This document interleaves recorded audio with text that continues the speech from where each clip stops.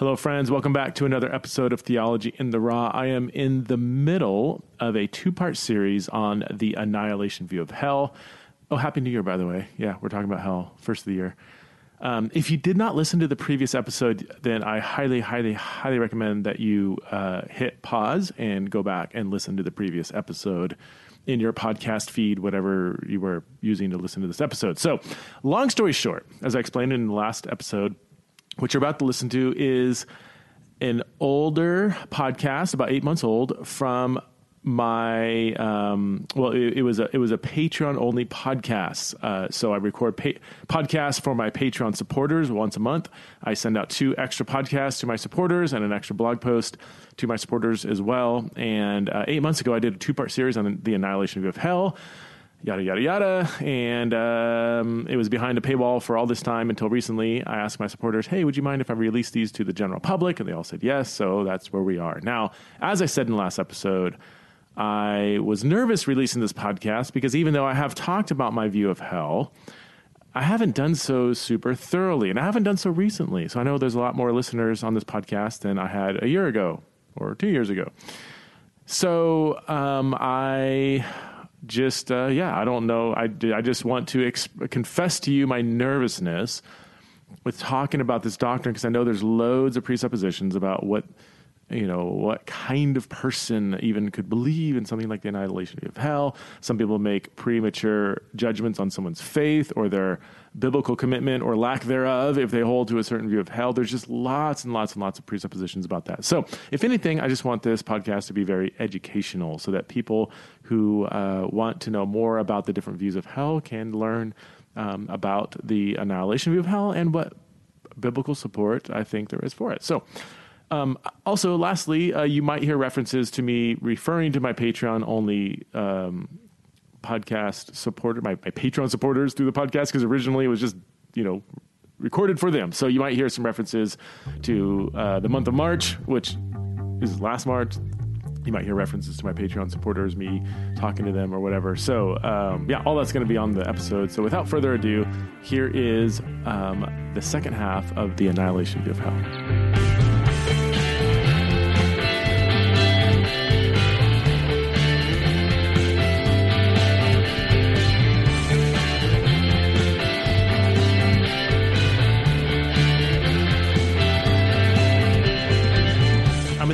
Two-part series on the Annihilation view of hell. So if you signed up in the last couple of weeks, you have access to all of the backlogged, is that what they are?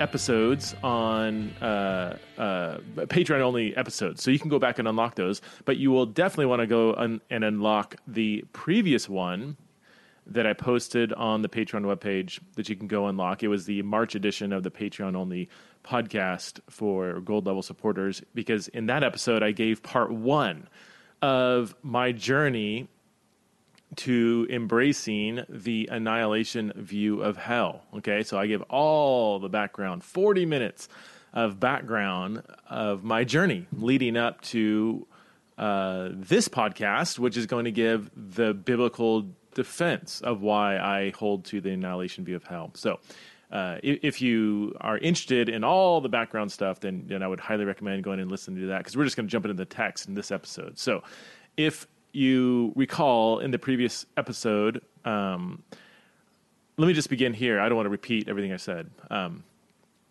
but I do want to say this. The sole, or let me say the overall main driving reason why I now hold to an annihilation view of hell is based on what I see is the overwhelming biblical exegetical support for this view. It is not out of emotion. It is not because I don't think God can punish somebody forever and ever and ever in an ongoing conscious state of torment. God's God. He can do what he wants to do. If that's what he wants to do, then he can do that. And I would say, that is a troubling picture of God. But my picture of God needs to be based not on what I find to be subjectively troubling, but based on what he's revealed about himself in Scripture. Like, I'm very, sometimes I get labeled, a liberal on a slippery slope, or, whatever, not conservative enough. I am extremely conservative when it comes to my view of the Bible in the sense that I believe the Bible is inspired. It is God's revelation of who he is to humanity. And so if through that revelation, God has told us that he desires to punish people in an ongoing state of never-ending torment, then so be it, in a sense. And I that's just, my view of God and the afterlife must be dictated primarily by Scripture. I do find that picture troubling. And you do too. I don't know any Christian who doesn't kind of balk at that idea that if you are a 15-year-old teenager living in Saudi Arabia and some underground missionary hands you a tract and walks you through the 4 spiritual laws and says, do you want to accept Jesus as your Lord and Savior? And the 15-year-old, Muslim girl says, no, I'm Muslim. And then she walks across the street, gets hit by a bus, that the God who revealed himself through Jesus Christ desires to hold that person in a miraculous ongoing state of conscious torment to experience the most pain forever and ever and ever. Billions and billions and billions of years, God is divinely preserving this person so that they don't die, because naturally, if you're in a state of that kind of torment, you would just naturally die. But God is miraculously preserving them so that they would feel the worst pain ever for billions and billions and billions of years. And after 10 billion years, God's just getting warmed up. If God revealed that to us in Scripture, I would believe it. I truly mean that. Maybe it's kind of the way I'm wired. I am very analytical and I try hard not to base my beliefs on emotion. Now, we all have emotions that play into our beliefs. That's just inevitable. But I really mean it when I say, if I believe the Bible taught eternal conscious torment, I would believe that. And I don't want to say only, the only reason why, or the main driving reason why I now believe in annihilation is because I see an overwhelming support for that view from Scripture over and against the so-called traditional view that is called eternal conscious torment. Okay, let's get into the text. Why do I believe this? Let's go, as any good biblical thinker should do, you should go through Scripture and not just go and cite verses in the abstract, but we should go and do what scholars call biblical theology. We should go into the storyline of Scripture and follow that storyline. So you begin in Genesis, you go through the Old Testament, and then into the New Testament. And it's always helpful to understand the Jewish context between the Testaments before we get into the New Testament. So we have our arms around the overarching context in which the New Testament says what it says. And then it's also helpful, I don't know if maybe we'll get into this, but to go into the early church, especially the ante-Nicene church, the pre-Constantine church, and see how are they interpreting these questions. So let's begin in Genesis 2, just quickly. Genesis 2, or 1 to 3, we know that God created humanity as mortal. When they sinned, mortal meaning like they in their natural, like after sin entered the world in Genesis 3, death entered the world, cessation of life entered the world, and God had to put angels guarding the Garden of Eden so that the man and woman would not be able to eat from the tree of life and therefore live forever, meaning living foreverness is contingent upon the tree of life. Or you could say almost in a broader sense, contingent upon being in God's presence in this sort of sinless state, if you will. We are mortal. Our immortality is contingent upon God. So already in Genesis 3, we see that left up to their natural state, excluded from the tree of life, humans will not live forever and ever and ever. Living foreverness is contingent upon being right with God, if you will. So the rest of Scripture is, in a sense, a quest to get back to the garden. How do we get back to the tree of life? And one of the byproducts of that would be to live forever. Now, getting back to the tree of life is a way of saying getting back to a right relationship with God, getting back into the presence of God, getting back into the temple. If you, the imagery of the temple throughout the Old Testament mimics and imitates the Garden of Eden. And both the temple and the Garden of Eden represents God's presence on earth. We need to get back to the presence of God, which means we need to get right with God so that we can dwell in His presence, and therefore live forever. Okay, so immortality or living foreverness is contingent upon God's grace. It's not intrinsic to human nature. Now, throughout the Old Testament, we have to ask the question, so now we're going to focus more narrowly on what does the Bible say about the final fate or state. Fate sounds kind of unchristian, but I'm going to use those interchangeably, fate and state. What does the Old Testament say about the final state of the wicked? And the two options I want to propose to you, because these are the two views that we're discussing, are number one, eternal conscious torment, meaning the final state of the wicked will be in some kind of eternal, ongoing, never-ending state of misery, of torment. That's one option. When we say, what's the final state of the wicked? One option would be they will be living forever in a state of ongoing torment. That's one option. Option two is that they will die. Their life will cease. They will be destroyed. That would be the annihilation view, that there is finality to the existence of the wicked. Okay? Those are the two options. And so when we come to the Old Testament, that's the question we're asking. What does the Old Testament say about the final fate of the wicked? Is it an ongoing, never-ending state of torment, or is it a final state of death, destruction, cessation of life?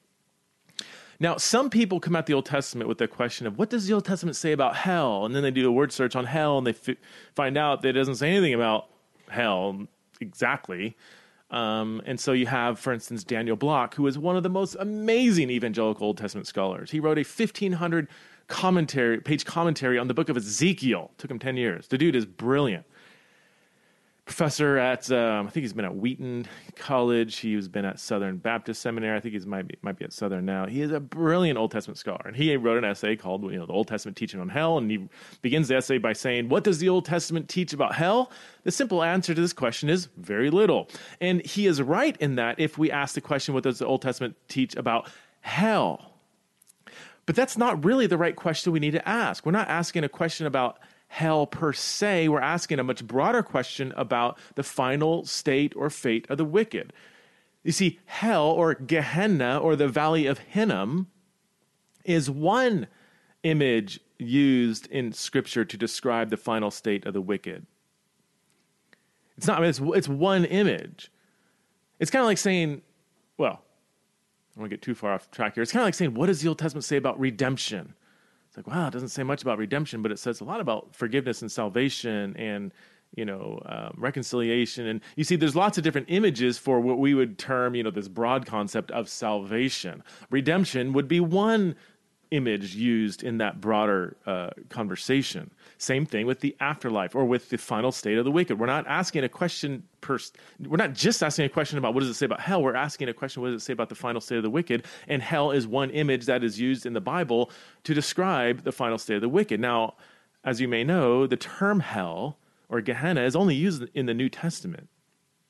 It's based on a passage in Jeremiah 7, and we'll get to that. But, if you ask the question, what does the Bible say about H-E double hockey sticks, you're going to come up with very little. But if you ask the question, well, what does the Bible say about just the final state of the wicked, even if hell is not the driving image used in the Old Testament, now we have a whole plethora. I'm sorry, I can't say the word plethora without thinking of Three Amigos and El Guapo. Would you say I have a plethora, Jefe? Yes, you have a plethora. It's so funny. That's one of my favorite movies. Anyway, what am I even talking about? Oh, so when we ask the broader question about what does the Old Testament say about the final state or final fate of the wicked, now we have a plethora of passages to go to. Okay? Even if the Old Testament says very little specifically about the afterlife for individuals, it does cast a much broader vision for what's going to happen in the end to the wicked. You see, the Old Testament is working with the if I can say, the eschatological framework of this age and the age to come. That's how it looked at history. There's this present age filled with wickedness and evil, and God's people are struggling to stay alive, and they're pursuing Yahweh, and everybody's falling away, and And then there's the age to come when God returns to judge the wicked, reward the righteous, and introduce a new age of flourishing what the New Testament refers to as the new creation or the new Jerusalem in the book of Revelation. Okay, so the Old Testament is looking at this age, the age to come, and what's going to divide those ages is God's going to return. He's going to come back. He's going to rescue Israel. He's going to redeem the righteous and punish the wicked. So within that framework, how does the Old Testament describe the punishment and final state of the wicked? Let me read to you just a few passages. Isaiah 1:27-31 talks about Israel's future redemption and then says that the wicked, quote, shall be broken together and those who forsake the Lord shall be consumed. Does that image suggest, does it in and of itself suggest, number one, some sort of ongoing, never-ending state of torment? Or does it suggest some state of finality, some state of cessation, like their life will be ended? Well, the image of being consumed, it's an image of fire. It's an image of like weeds and stuff being burned in a fire. And we see this in we'll get to it in the New Testament where, weeds are thrown into the fire and they are consumed. They are burned up. This is the same image here. So I would say, this is not really that disputed. If you just look at this passage and say eternal torment or cessation of life, like not living forever, it would be the latter, cessation, consume. They're done. Isaiah 5:24, the wicked will be like dry grass that sinks down into flames. Isaiah 5:24. The final state of the wicked, dry grass sinking down into flames. Is that conveying an image of the dry grass existing forever and ever and constantly being kind of burned and tormented, or is it an image that dry grass will be consumed and burned up and won't be there anymore, will be dead grass burned up? I would say the latter. I don't know how you can argue otherwise, really.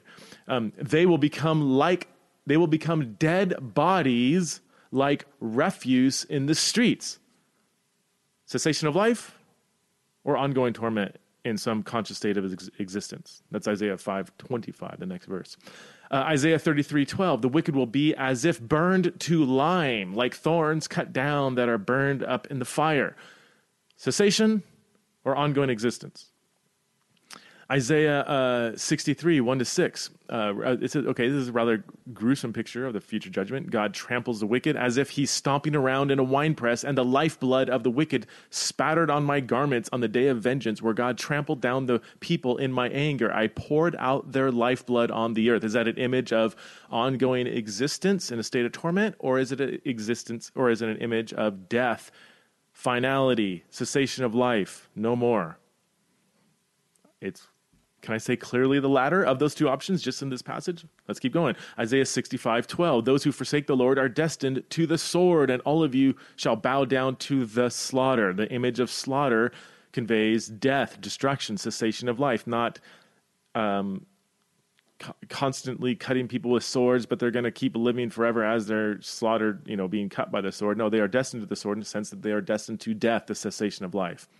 So all of these images so far are images of death, slaughter, cessation of life, and not ongoing torment. Now, there's even some more. There's some specific statements that are even tailored to this view of like the final judgment.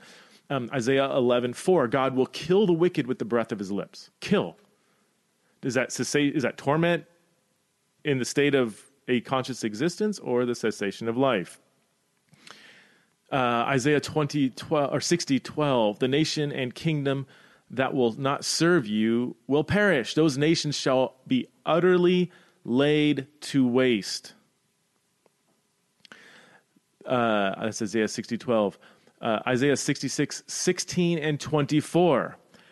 They will be slain by the Lord, and Israel will look upon the dead bodies of the men who have rebelled against me. And of these dead bodies, this is important, as you'll know, of these dead bodies that were slain, Isaiah says, their worm shall not die, their fire shall not be quenched, and they shall be an abhorrence to all flesh. Now, you say, oh, wait a minute, I know that phrase, the worm shall not die, the fire shall not be quenched. That must be eternal conscious torment because Jesus says it as well. Not so fast. Remember, the image of worm not dying and fire not being quenched is describing dead bodies, not living people. There's no people being tormented by worms here. There's no conscious state, and the worm is, the undying worm is conveying that they are alive. No, they have been slaughtered, and Isaiah explicitly says that these are dead bodies. the worm will not die talks about the finality of the worm consuming the flesh. The dead flesh is what happens when people die, when they are not living any longer. And I would say, and we'll get to this, that when Jesus uses that image, he's using it according to its original sense, according to the original context. He is not saying that an undying worm and an unquenchable fire means that the thing or person that is being consumed or has been consumed is not really dead, but they're actually living. He's referring to the horrific finality of God's punishment of the wicked. Malachi 4, 1-6, and I'm not going to, I can keep going and going and going. There's a plethora of these passages. Let me just give one more, because this one's important, like extra important, because it is talking about the final day, and it is the last passage in the Old Testament, Malachi 4, 1-6, the day of the Lord. This is like a future reference. The day of the Lord will burn like a furnace. All the arrogant and every evildoer will be stubble, like dry grass. And the day that is coming will set them on fire. Okay, so just look at the image. When stubble is set on fire, what happens? Does it exist forever in a state of being burning but never really burned up, or is it consumed? Not a root or branch will be left to them. They will be ashes under the soles of your feet on the day when I act, says the Lord Almighty. Okay, so again, do you think, just based on this passage, apart from presuppositions, apart from what you think hell must be or not be or what it must say, based on this passage and all the other passages of the two options, that the thing being spoken of here, the wicked, through the images being used, is the author trying to convey an ongoing state of torment or some kind of finality, death, not living forever, or not living any longer, but being consumed, perishing, being destroyed? I would say, and okay, so let me just make this personal, not say you must read it this way. From my vantage point, it seems like it's clearly the latter. Like if you just read passage after passage after passage after passage in the Old Testament, and it talks about the final state of the wicked, they overwhelmingly, and I would say exclusively, describe a state of existence that is final, that is irreversible, that is death, destruction, and that the person will not be alive or conscious any longer. I don't see any evidence in the Old Testament that the wicked, when God returns, will be living in a state of ongoing consciousness while they are being tormented. Let's look at a couple other things in the Old Testament. The fate of the wicked will be like Sodom. This is an image used throughout the Old Testament. Well, the Sodom story in Genesis 18-19, when God saw the wickedness in Sodom, and he rained down judgment and almost said annihilated the city. But that would be, I'm not trying to smuggle in my view here, but that would be an appropriate word. He annihilated the city. He destroyed the city of Sodom, and there was nothing left. It was a comprehensive act of destruction, leaving no remains. The people of Sodom weren't there suffering forever and ever. God wasn't tormenting the people of Sodom. He destroyed the people of Sodom. Kaput. In fact, we see the Greek word apolumi, which is the main Greek word for destroy that you see throughout the Old Testament. You see apolumi in the Greek translation of the Old Testament used in Genesis 18:24, 28, two times, 18:29, 30, 31, 32, and 19, verse 13. It is a word used throughout the story of Sodom and Gomorrah to describe the destruction. That's what apolumi means, destroy. Okay, that's important later on when we talk about the meaning of apolumi in the New Testament. Later Old Testament passages refer back to the story of Sodom as a description for the future state of the wicked. Lamentations 4:6, Deuteronomy 29:23, Jeremiah 29:18, Zephaniah 2:9, Isaiah 13:19-22, Jeremiah 50, verse 40. This is a very common way to describe the fate of the wicked. The fate of the wicked ultimately will be just like what God did to Sodom. And what did God do to Sodom? Complete annihilation, no more existence. Fire, brimstone, smoke, and the uninhabitable wasteland left in the wake of God's destruction of Sodom, these became stock images for God's future judgment of the wicked. Isaiah 34:9-10, Jeremiah 49:17-18. You know what? Well, and we also see it in early Judaism. If in Josephus and Philo and the Wisdom of Solomon, which is an important book for the background of the New Testament, for Romans in particular. Sodom was referred to as an example for what's going to happen to the future state of the wicked in 2 Peter 2:6, which we'll look at, in Romans 9:29, in Luke 17:26 to 33, and also in Philo, Josephus. These are common first century Jewish and Christian ways of talking about the future state of the wicked, to say it's going to be like what God did to Sodom. So we have to ask a question: what did God do to Sodom? He destroyed them. He didn't torment them.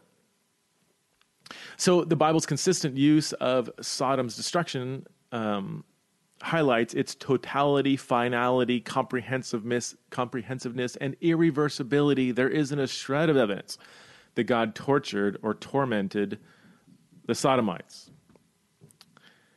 So just I'll sneak peek at the New Testament. We're trying to stay in the Old Testament, and then we'll get to the New. But 2 Peter 2:6 says, reducing the cities of Sodom and Gomorrah to ashes, he condemned them to extinction. The Greek word is catastrophe, making them an example of what is going to happen to the ungodly. So if you ask Peter, if you sat down Peter and said, okay, I have a question for you about the annihilation versus eternal conscious torment view of hell. What do you think is going to happen to the ungodly? And I think he would just open up his letter and say, well, I already said I think what's going to happen. Look at verse 6 of chapter 2 of my letter. I mean, he wouldn't have said that because he would probably point to his scroll and say, look at this side of the scroll, because there was no chapter and verse. Anyway, I mean, he says explicitly that what happened to Sodom and Gomorrah is like what's going to happen to the ungodly in the future. I mean, he's talking about future judgment explicitly here. So then we have to go back to what God did to Sodom and Gomorrah and ask the question, is this trying to illustrate an ongoing, never-ending state of torment, or death, destruction, and finality, where the person who was destroyed will not be living any longer? Fire is often used as an image of judgment throughout the Old Testament. Now, fire can be used in one of two ways. Well, two main primary ways. Refinement or destruction. Refinement or destruction. When fire is used in the context of future judgment, it is used either to describe refinement or destruction. What do I mean by refinement? Well, refinement means fire makes things stronger or better after they go through the fire. Psalm 12:6, Isaiah 1:25, Isaiah 66:10 to 12. And this is where, just so you know, where a lot of people who believe in Christian universalism will argue their case. They'll look at fire, which is an image used of judgment in the New Testament, and they'll say, well, look at how it's used in the Old Testament. It is used to refer not to destruction, but to refinement.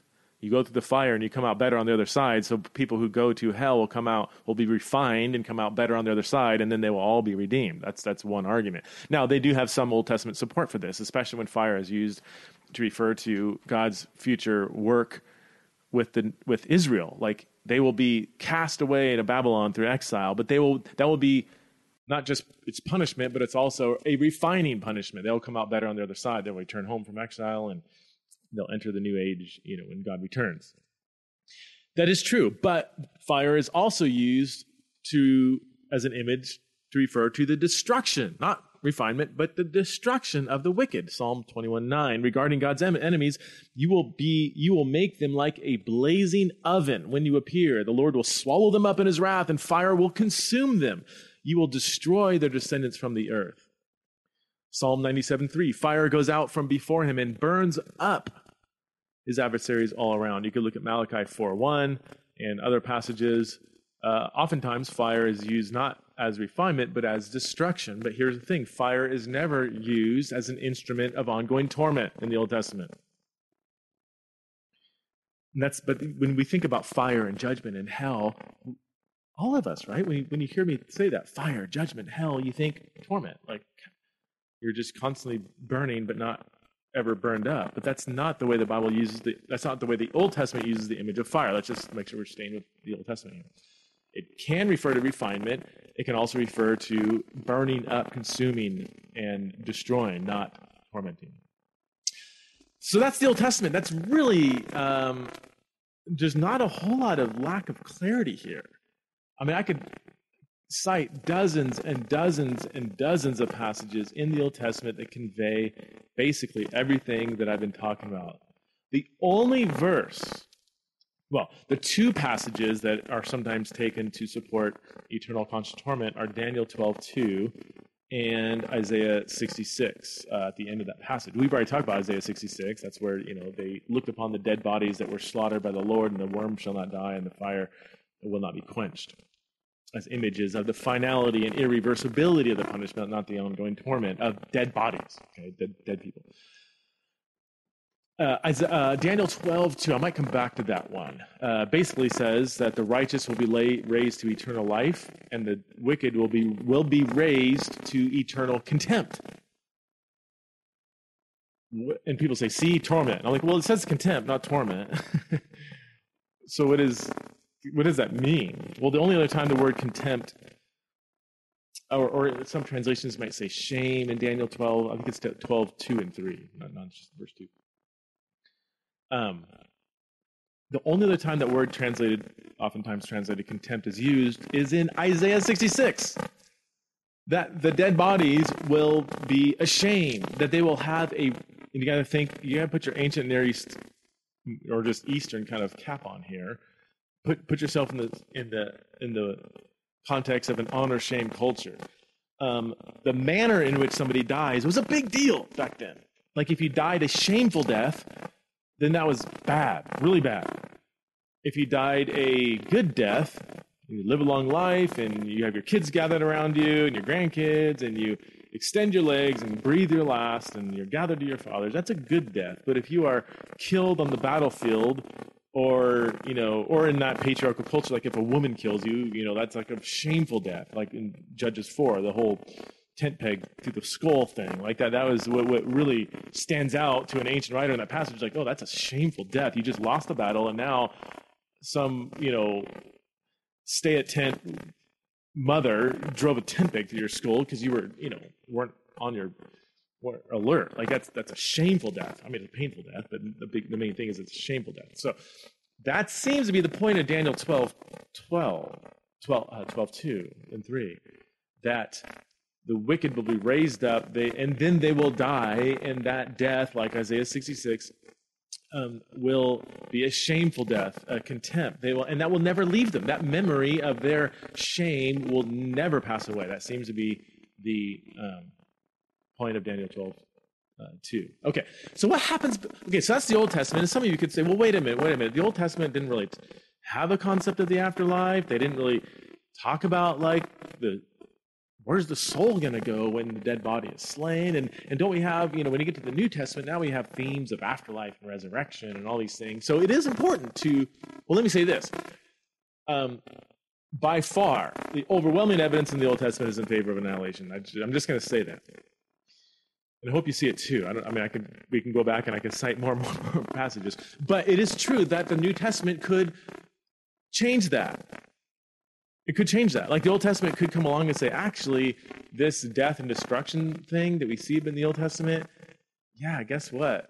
There's a soul that's going to live beyond the body, and that's going to be tormented forever and ever. Like that's a possibility that the New Testament could give much further light on what we read about in the Old Testament and fill in some serious gaps. So the question is, does the New Testament correct and change what we see in the Old Testament, or does it continue on the same themes that we see in the Old Testament? And to get there, to give us a running start, we have to look at some movements within early Judaism.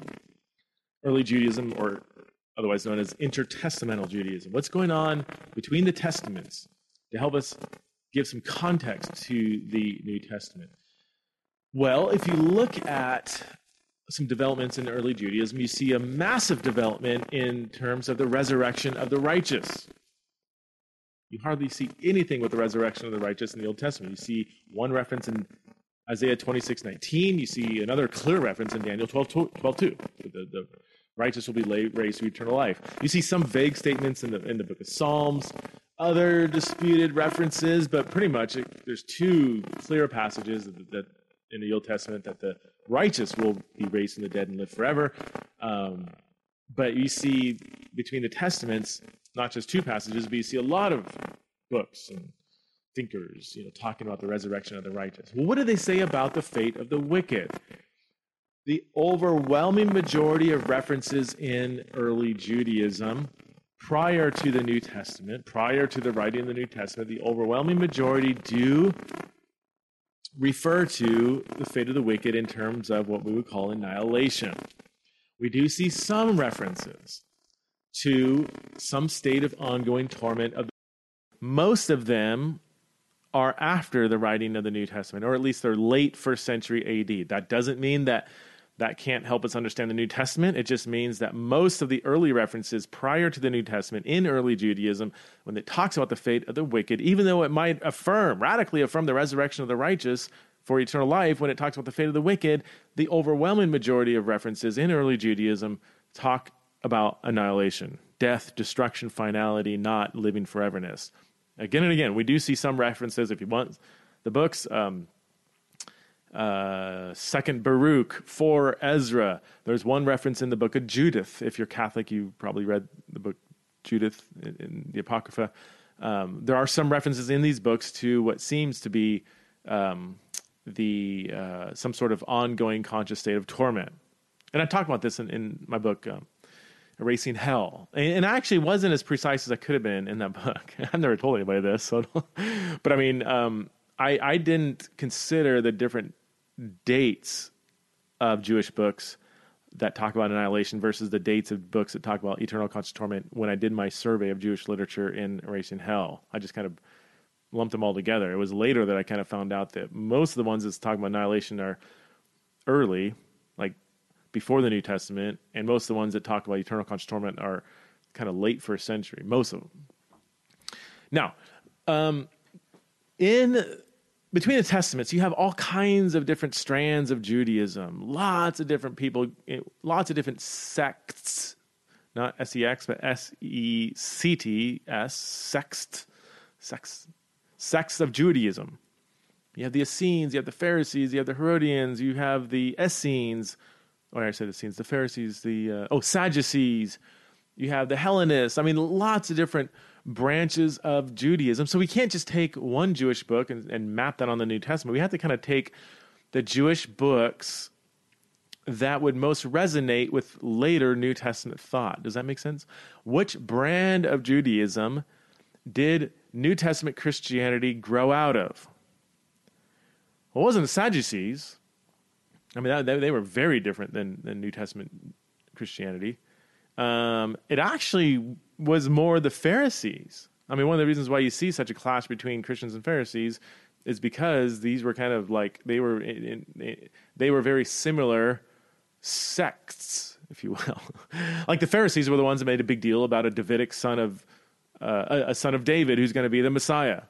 The Pharisees were the ones that were opposing the radical rank Hellenism that had invaded and corrupted so much of Judaism. The Pharisees were actually we always see them as the bad people in the New Testament. They were actually the good people, like 100 years before Jesus. Like, if you lived 100 years before Christianity, you should have been a Pharisee. Like, Pharisees were good people. Okay. So where am I going with this? There are at least 2 books, early Jewish books, that resonate very much with New Testament thought, that use similar language, similar ways of thinking, similar language, similar themes, similar theology. One of those books is called the Psalms of Solomon. No relation to Solomon. Written about 50 years before the birth of Christ. 18 Psalms. And some scholars, many scholars, some at least, let's just say 50%, believe that the Psalms of Solomon were written by Pharisees 50 years before Jesus. So it gives us one of the only direct insights into Pharisaical thought. Throughout the Psalms of Solomon, the resurrection of the righteous is affirmed. Throughout the Psalms of Solomon, the Davidic Messiah is affirmed. In fact, we even see the phrase Kurios, or Christos Kurios, Christ the Lord, the exact same phrase that we see in Luke chapter 2, verse 11. It's the only other time Christos Kurios, Christ the Lord, occurs in Judaism, and it's here in the Psalms of Solomon. A lot of stuff, if you read through the Psalms of Solomon, you're like, man, this feels very similar to like New Testament way of thinking, or even Old Testament way of thinking. So throughout the Psalms of Solomon, not only do we see a consistent theme of the righteous being raised from the dead, but we also see a consistent theme of the wicked being destroyed. May the wicked perish once and for all from before the Lord, and may the Lord's devout, the righteous, inherit the Lord's promise. For the life of the righteous goes on forever, but sinners shall be taken away to destruction, and no memory of them will be found. The inheritance of the sinners is destruction and darkness, and so on and so on. So, I mean, I don't want to keep quoting Psalms of Solomon. It might bore a lot of you, but we see not only a consistent teaching that the wicked will be destroyed, but we also see, interestingly, the same language, apolumi, apoleon, which is the Greek word for destruction. We see the Greek word for destruction used, I think, at least half a dozen times to refer to the fate of the wicked in Psalms of Solomon. This is the same word that the New Testament writers will also use. Okay, another body of Jewish literature that resonates significantly with the New Testament. I mean, to the point to where people have been scratching their heads for years saying, what's the relationship between this Jewish literature and the New Testament? Because they look so similar, and that's the Dead Sea Scrolls. Found among the Dead Sea Scrolls is a bunch of Old Testament texts, but also a bunch of sectarian Jewish literature. We know more about the ancient sect that lived by the Dead Sea, probably Essenes. We know more about that Jewish sect than almost any other social group in ancient history, because we have found, through the discovery of the Dead Sea Scrolls, a whole library of internal religious documents talking about their theology, their beliefs, and so on and so forth. It is fascinating. And much of my, for what it's worth, PhD work was done on the Dead Sea Scrolls. It was just one of my greatest intellectual joys in life has been just spending a few years just reading the Dead Sea Scrolls. So I'm very familiar with this literature. And yet the worldview conveyed in the Dead Sea Scrolls is so similar to the New Testament. The Dead Sea Scrolls have what we call an already not yet eschatological framework, meaning we are living in the kingdom now, but we're awaiting the full manifestation of the kingdom in the future. The Dead Sea Scrolls have that same framework, which we see all over the place in the New Testament. The Dead Sea Scrolls believed in an afterlife, the resurrection for the righteous. The Dead Sea Scrolls emphasize the salvific work of the Holy Spirit. The Dead Sea Scrolls have a very pessimistic anthropology, meaning we are dead, we are cannot come to God on our own power. We are very evil and of flesh, and so on and so forth. The Dead Sea Scrolls emphasizes the grace of God and salvation. The Dead Sea Scrolls emphasizes the curse of the law that hangs over rebellious Jews and the rest of the world. Very similar to what we see in passages like Galatians 3 and others. All throughout the Dead Sea Scrolls, when it talks about the future judgment of the wicked, it says God will kill the wicked with the breath of your lips. The wicked you have created for the time of your wrath. You have predestined them for the day of slaughter. At the judgment, you will annihilate, karat in Hebrew, all the men of deception. At the end time war, God, the sword of God, will pounce in the air of judgment, and all his sons of his truth will awaken to destroy. The sons of wickedness and all the sons of guilt will no longer exist. On and on and on and on. You know, I won't keep reading these because you probably didn't want to just listen to quote after quote after quote of the Dead Sea Scrolls. But this is, again, nothing I'm saying here is disputed, by the way. The Psalms of Solomon, death and destruction for the wicked. Dead Sea Scrolls, death and destruction for the wicked. There is one disputed passage in the Dead Sea Scrolls that some people have taken to refer to eternal conscious torment. I don't think it is, but I'm going to save you that. Either way, even if there's one passage, there's dozens and dozens and dozens and dozens of other passages that clearly convey the idea of annihilation. Okay, so when we approach the Old Testament, let's gather our thoughts here. We can affirm. Let's go back and just kind of summarize. In the Garden of Eden, humanity is intrinsically mortal. Left up to their own natural devices, they will die. They won't naturally live forever. The idea that immortality, that every soul of humanity is immortal, that is a Platonic thought that crept into the church through Augustine and other early church thinkers. That is not a biblical idea that the human soul is intrinsically immortal. Our immortality, our living forever and ever, is dependent upon salvation, really, dependent upon the only one who's immortal, namely God. That's 1 Timothy 6, granting us immortality through our in Christness, by being, partakers of the divine nature, 2 Peter, it is not natural to our human condition.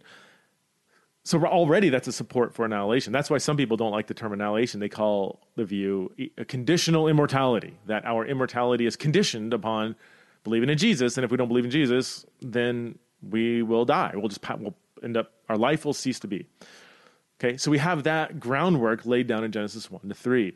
Then again, to summarize, throughout the Old Testament, the overwhelming picture, I would say the exclusive picture of the final state of the wicked is one of cessation, destruction, death, and not living foreverness. And then we get into early Judaism, and while we see some evidence for some Jews believing in eternal conscious torment, at least two of the books or bodies of literature that resonate most with New Testament thought, overwhelming, describe the fate of the wicked very much in line with the Old Testament and very much in a way that would support annihilation. You with me? I'm looking at the time here. It's like 43 minutes. I was hoping that this would be a lot quicker, but hang in there.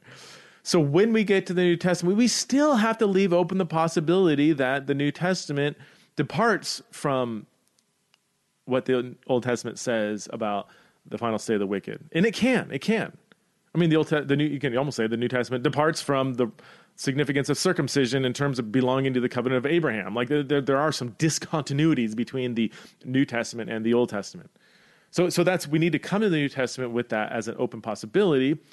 But we still have to ask the question, does the New Testament resonate with the Old Testament, or does it depart from the from Old Testament and some major branches of early Judaism? Let me see if I want to. Yeah, so let's just get into it. The most common words used to describe the fate of the wicked in the New Testament are words that typically mean destruction, in line with what we've seen all over the place in the Old Testament, the Psalms of Solomon, and the Dead Sea Scrolls. Let me say that again, just so you don't have to do the whole 15-second reverse thing on your iPhone. The most common words used to describe the fate of the wicked in the New Testament are words that typically mean destruction, finality, irreversibility, and not ongoing torment, which is in line with what it says, with the Old Testament teaching in some branches of early Judaism. For instance, the Greek word apaleia, destruction. We see this in Matthew 7:13, John 17:12, Acts 8:20, Romans 9:22, Philippians 1:28 and 3:19, 2 Thessalonians 2:3. The way of Matthew 7:13, I don't have it in front of me. I just have the reference, but it's the way of the narrow road leads to life, the broad way leads to death or destruction. Okay, and again, if you come at that passage with the momentum of the Old Testament or even early Judaism, you would say destruction means destruction. Like there's nothing. No Old Testament person would be shocked at that. That's apaleia, that's the noun. Apolumi, the verb to perish or to destroy, is used also throughout the New Testament to speak of the final state of the wicked. Do not fear him who can kill the body, but not the soul. Fear him who can destroy both body and soul in hell.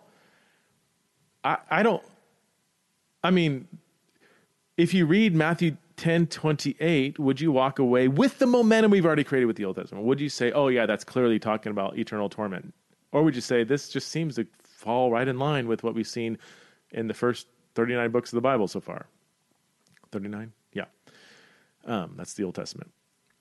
We see Luke 13:3, Luke 17:27, 29, John 12:25, Romans 2:12, and many others, where the verb destroy means destroy in the sense of the Old Testament. Now, some people who critique annihilation say, well, wait a minute. No. You can't just say destroy means destroy, because sometimes apolumi is used in a more metaphorical sense that doesn't mean the cessation of life. For instance, apolumi is also used in reference to the lost coin. Remember the woman who lost her coin in Luke 15, the parable? It says her coin was apolumi, and that coin wasn't therefore destroyed or annihilated. It was simply lost, but it still existed. It still was there. It just wasn't found. Wineskins that can't function in the proper way are burst. They are destroyed. The whole wineskin thing, and Matthew 9:17, Mark 2:22. So we can't say that just because the word apolumi is used, it therefore means annihilation or finality and no longer livingness. And that's true. That's true that the word apolumi, even though by far it means destroy, cessation of life, even though by far when it's used in judgment passages, it means just that the person will be destroyed. It is true that the word, like almost every other Greek and Hebrew word or English word or any word, is capable of other possible meanings. However, when apolumi is used to describe, well, let me say this. When apolumi is used to describe non-human objects like coins and wineskins, it is true that it doesn't necessarily mean cease to exist or to be killed. I mean, it's kind of hard to kill a coin. However, when apolumi is used in the active sense to describe what one person does to another, the verb almost always, there might be one exception to this, almost always means to kill. So do you understand what I'm saying there? So when one person is apoluming another person, the verb almost always, I would say 99% of the time, means to kill. Matthew 2:13, that people were seeking to destroy Jesus and the baby Jesus. We see this a few times throughout the Gospels where they were seeking to destroy, apolumi Jesus, where people are seeking to apolumi another person. When it's in that context, it almost always means to kill, to end the life of. The idea that a person could be apolumied by another person and yet still be alive is just foreign to the natural meaning of the term. I did a deep word search and study of apolumi in the Greek translation of the Old Testament just to see how it is used. And the verb is used in an overwhelming sense to refer to God killing people as an act of judgment. The verb, we saw this earlier, is frequently used to refer to God killing the people of Sodom and throughout Genesis 18 and 20. It's also used frequently to describe the curse of the covenant, namely death. Leviticus 26:38, many other passages. It's often used in the Pentateuch to refer to killing in general. In several other passages, apolumi does describe like the smashing of idols or the destruction of various nations. Again, images that would roughly correlate to death, destruction, finality. There are only a few places where apolumi is used to mean something other than death. But again, these are used to describe inanimate, non-human objects. And I want to add to the fact that, and this is a fact, that apolumi never means torture or torment in anything. It does, even if you can say, well, it might mean something different in some passages here and over there, ignoring the overwhelming sense of the term, what we know as a fact is that apolumi never means torture or torment. I did do a little bit of study apolumi is used hundreds and hundreds of times in the Old Testament, so I didn't look at every single one. I did look at a lot of them. Throughout the prophets, apolumi is a typical word to refer to God killing his enemies. Sometimes it's kind of this worldly judgment, like in Amos 1:8, Obadiah 8, and other times it's referring to a more distant eschatological future day of judgment, where people are apolumied, they are destroyed. Jeremiah 6:15, Isaiah 13:9, and many, many other passages. Also, look, can I pause for a second? Because some of maybe you've turned it off. I don't know. Some of you are probably geeking out. Others are like, okay, I'm done. Didn't want to go this deep. But here, so I just want you to know my heart. And I'm going to keep going. I'm going to keep going deep, unapologetically, because I consistently get accused of being unbiblical because I believe in an annihilation view of hell. Some people accuse me of being not even a Christian anymore. I have been written off for being non-biblical, for denying what the Bible says about hell. So this is why I am going to plummet the depths of the Bible so that anybody who accuses me, even if you disagree with my conclusion, that's fine. But if you disagree, if your argument against my view that I'm trying to promote is you're being unbiblical, I want that response to be exposed as simple, I almost swore, idiocracy, ignorance, inaccuracy, maybe slander. I mean, I don't know what word, you fill in the blank, what word you want to use. I want that argument that Preston Sprinkles being unbiblical to be shut down, put into the grave, and annihilated. See what I did there? Okay, so that's why I'm going so incredibly deep, to just say that you just can't make that argument. The Hebrew equivalent to apolumi is the Hebrew word abad. It's used in the Dead Sea Scrolls, which is written in Hebrew, to mean destroy. I found 79 uses of abad in the Dead Sea Scrolls. I didn't read through the entire body of literature in Hebrew. I did a word search through a cool program that I have. A little shout out to Faith Life, the Logos Bible program, which has a searchable electronic version of the Dead Sea Scrolls. Fascinating. So what does abad mean throughout the scrolls? Well, we do see the meaning of lost, kind of like the lost coin, when used of inanimate objects. But the most common meaning is when used of people, especially when one personal agent is acting upon another personal agent, is death. And I've got 1, 2, 3, 4, 5, 6, 7, about a dozen references here. I'll save you the references. And again, apaleia, the noun, is the choice word used to describe the future state of the wicked in the Psalms of Solomon. Okay, so all this is going back to my earlier statement that the overwhelming language used to describe the future state of the wicked is language of destruction, primarily drawn from the Greek word apaleia, or the noun apolumi. So we have to ask the question, what does apaleia, apolumi means? That's why I did all that. We went to the Septuagint, the Greek translation of the Old Testament, looked at some early Jewish references, and we see that aside from a few passages describing inanimate, non-human objects, the word apolumi, when describing one personal agent acting upon another, means death, destruction, finality. There are other words used to describe the final state of the wicked in the New Testament, aside from apolumi, but with very similar meanings. And these words also connote the idea of cessation of life, not some sort of ongoing existence. The Greek word aleithros, which is translated destruction. 1 Thessalonians 5:3, 2 Thessalonians 1:9. Thanatos, not Thanos, but Thanatos, probably related, meaning death. Romans 1:32, 6:21 to 23, where Paul says the wages of sin is death. Probably alluding back to Genesis 2 and 3. But the free gift of God is eternal life. Contrast between death and life. Life means living forever, and death means death. Phthora is used to describe the future state of the wicked, which means disintegration or corruption. Galatians 6:8, 2 Peter 1:4, and 2:12. Phtherion, I'll stop here. There's lots of language used to refer to in ways that are very similar to the way destruction is used. Also, I'm going to keep going. Do I have a biblical case yet or not? Am I being unbiblical, or am I at least showing that there's biblical evidence for the annihilation view? In the Gospels, Jesus refers extensively to the fate of the wicked. In almost every instance, I would say it's every instance, but just for the sake of the argument, I like to be cautious. In almost every instance, he uses images or words that unambiguously convey the cessation of life and not ongoing torment. Jesus compared the future fate of the wicked to that of burned up chaff, burned up trees, burned up weeds, or burned up branches. Matthew 3:12, 7, 19, 13, 40.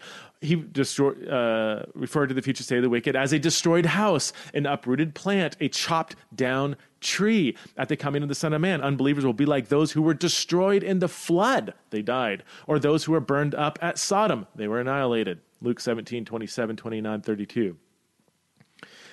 They will be like wicked tenants who were ground to powder or cut up into pieces. Matthew 21, 41, 44, and 24, 51. They will be like Galileans killed by Pilate, or like those who were killed by a falling tower. Luke 13, 2, 4, 19, 14, and verse 27 of chapter 19 of Luke. Oh, look, and there's, again, for an Old Testament saint steeped in the Old Testament, none of this is shocking. First century Jews are yawning right now saying, well, yeah, this person who claimed to be the Messiah was just basically drawing on the way the Old Testament talked about the future state of the wicked. None of these are hard to interpret. It's very clear how these images are being used. What about the New Testament's use of fire? Remember, fire can be used as either refinement or destruction, never torment in the Old Testament, and when it talks about future judgment of the wicked. Okay, so does the New Testament refer to fire in judgment context as refinement? Does it refer to fire in the context of future judgment to refer to destruction, which would support annihilation? Or does it come up with a new use, biblically speaking, a new use of fire to refer to ongoing torment? I'm just going to read the passages and let you decide. Matthew 3:10. The axe is already laid to the root of the trees, and every tree that does not produce good fruit will be cut down and thrown into the fire. What is that image trying to convey? Does it resonate with the Old Testament understanding of fire as destruction? Or does it come up with a new sense of ongoing torment? Are the trees thrown into a fire? Like, just go cut down a tree and throw it in the fire. What happens to it? That's what John the Baptist is trying to convey here. His winnowing fork is in his hand. He will clear his threshing floor, gathering his wheat into the barn and burning up, katakayo, doesn't mean just burn, but burn up the chaff with unquenchable fire. There's that phrase, unquenchable fire. That doesn't mean a fire that will torment the thing it's burning forever and ever and ever. It just means it's a super, super powerful fire that cannot be reversed, cannot be put out. And it's so raging that whatever's thrown into it will be consumed, will be burned up. That's Matthew 3:12. Matthew 13:40, as the weeds are pulled up and burned in the fire, so it will be in the end of the ages. At the judgment, God's fiery indignation will consume his enemies. Is that torment or is that cessation of life? So overwhelmingly, the image of fire in the New Testament in judgment passages highlights the destruction, not the torment of the wicked, which is right in line with what we see in the Old Testament and early Judaism. The New Testament also talks about the wicked, the fate of the wicked, that they will become like Sodom. They will be destroyed like Sodom. Fire and brimstone like Sodom. We see this in Romans 9:29, Luke 17:26-32, and 2 Peter 2:6.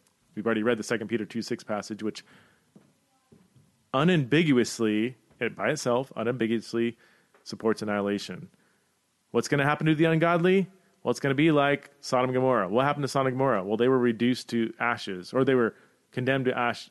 They were reduced to ashes and and condemned to extinction. I mean, it's this verse alone, and many others I would say, but this verse alone, there's no ambiguity in what's being conveyed there.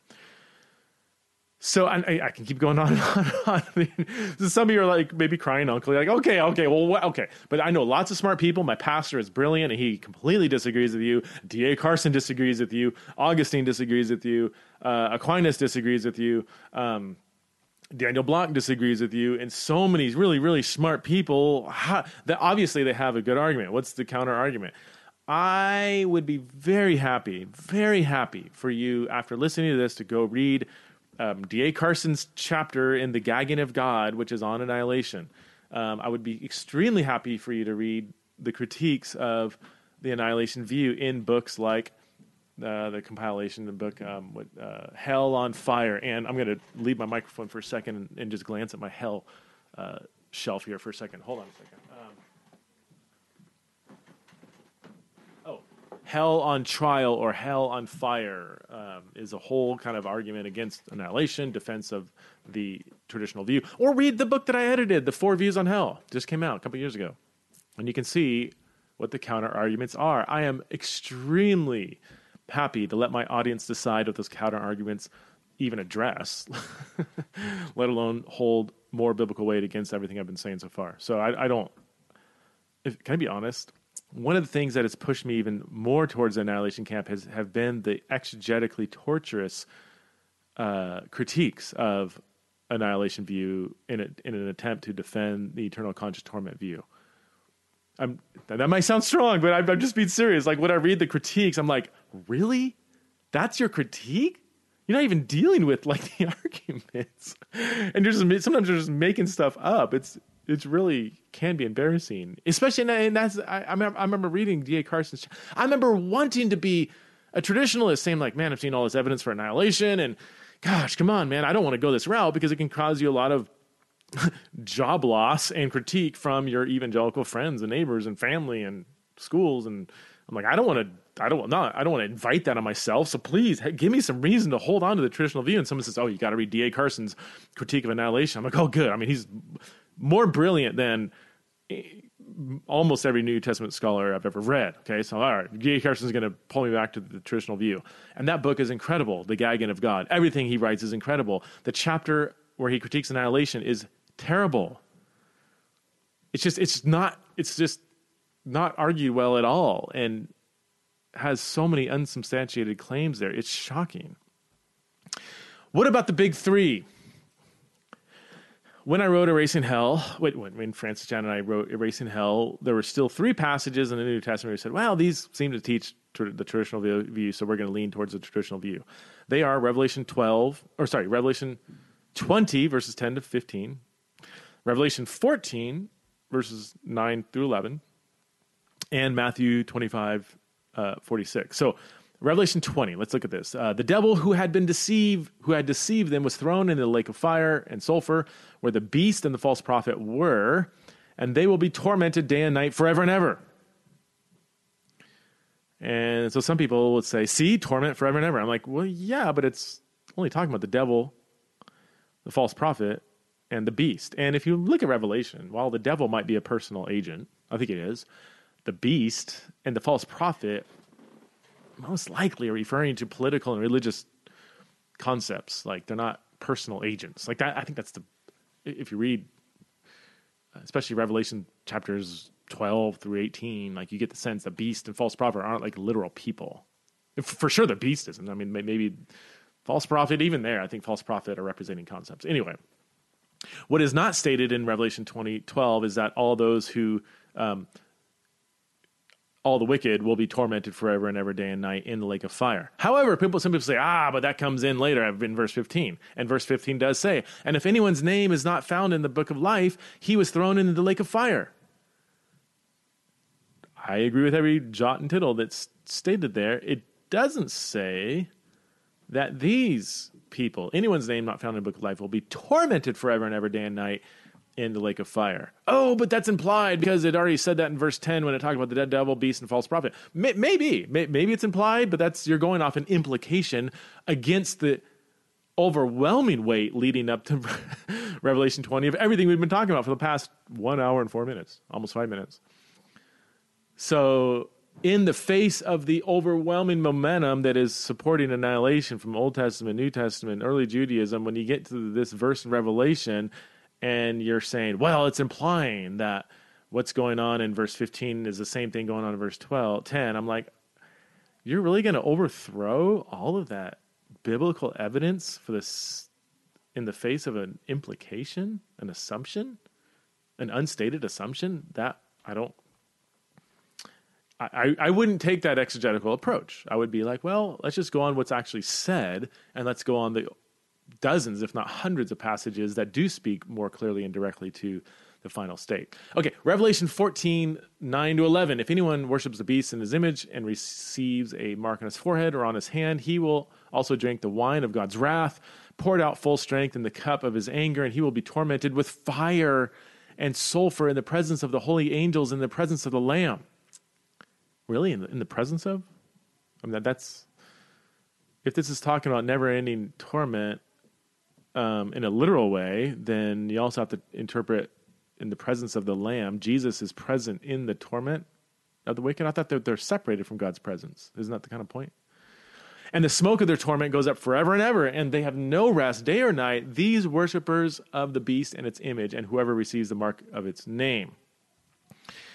So it is specifically the phrase, the smoke of their torment goes up forever and ever, and that they have no rest day or night.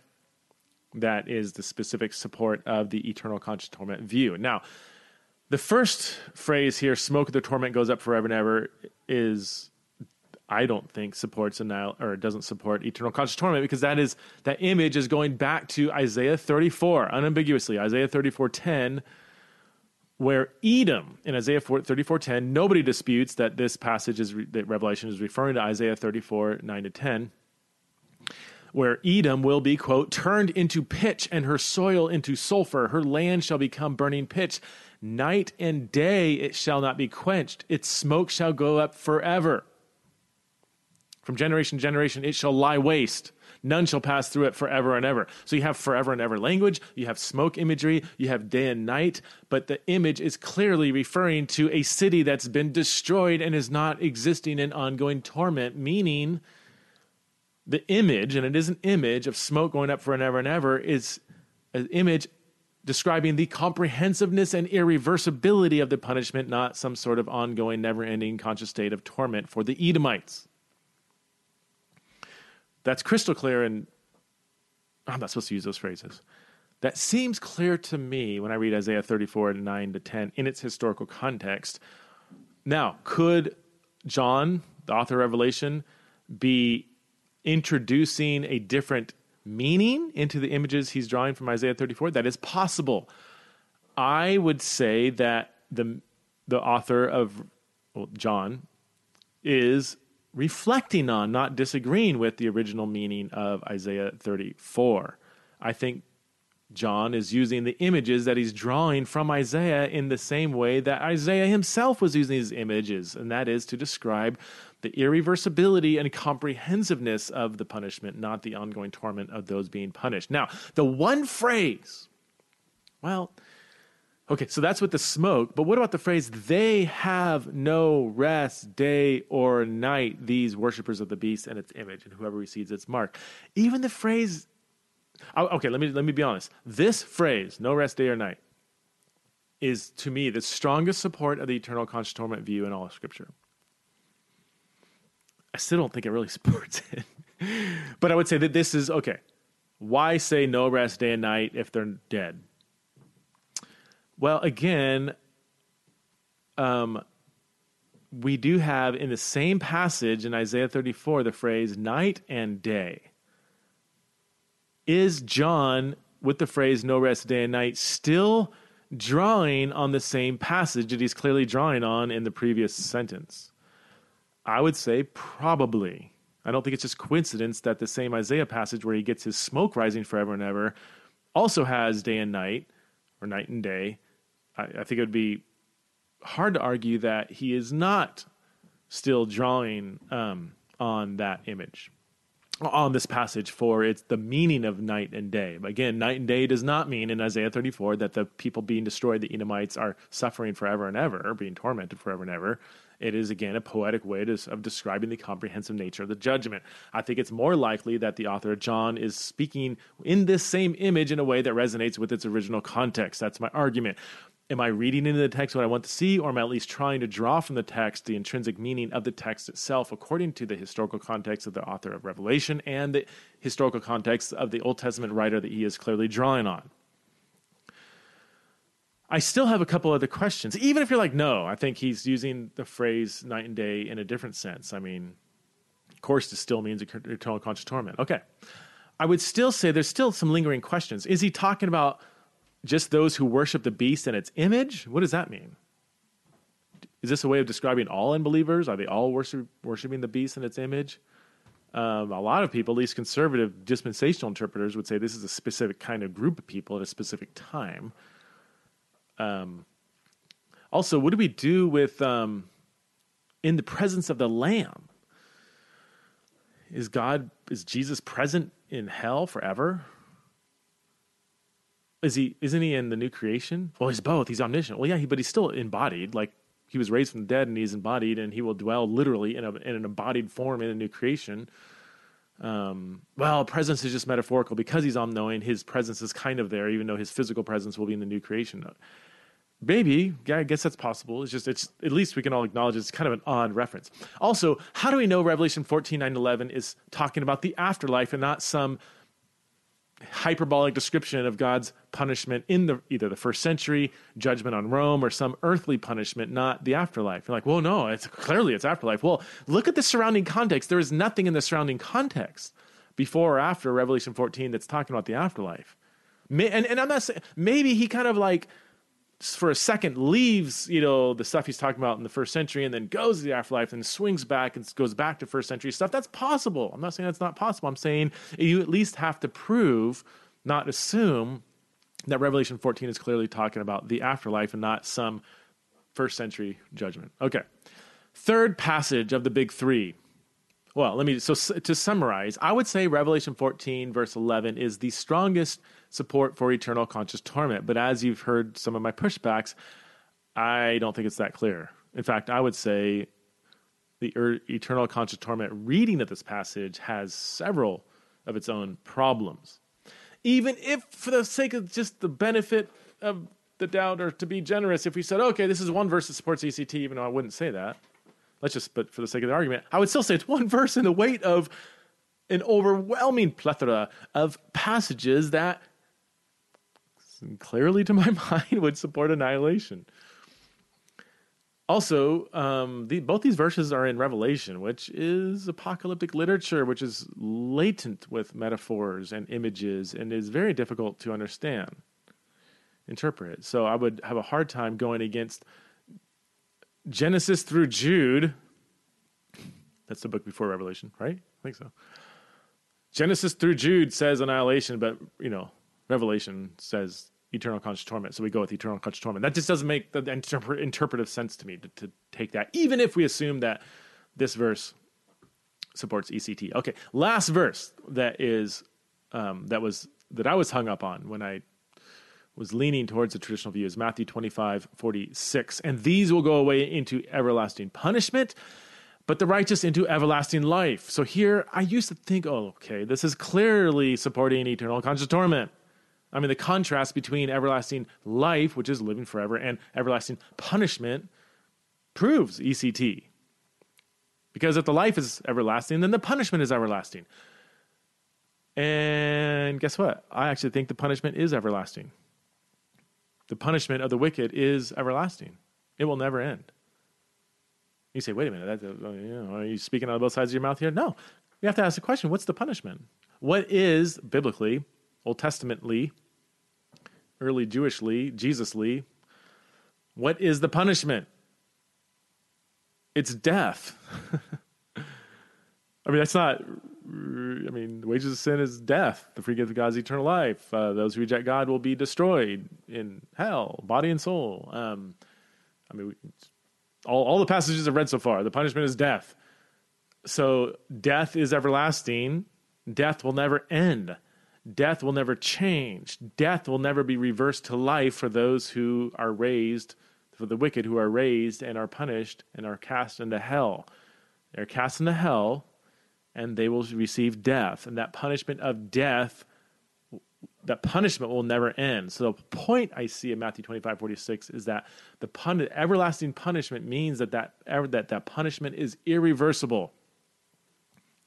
And also, the Greek word for punishment here, kolossos, just linguistically, doesn't mean everlasting, doesn't mean torment. It could mean that if the context demands it, but the word itself doesn't mean that. Punishment doesn't mean torment. If the punishment is death, then kolossos can easily mean, kolossos aionios, the everlasting punishment, could just simply mean the everlasting effects of the death sentence that's put over them.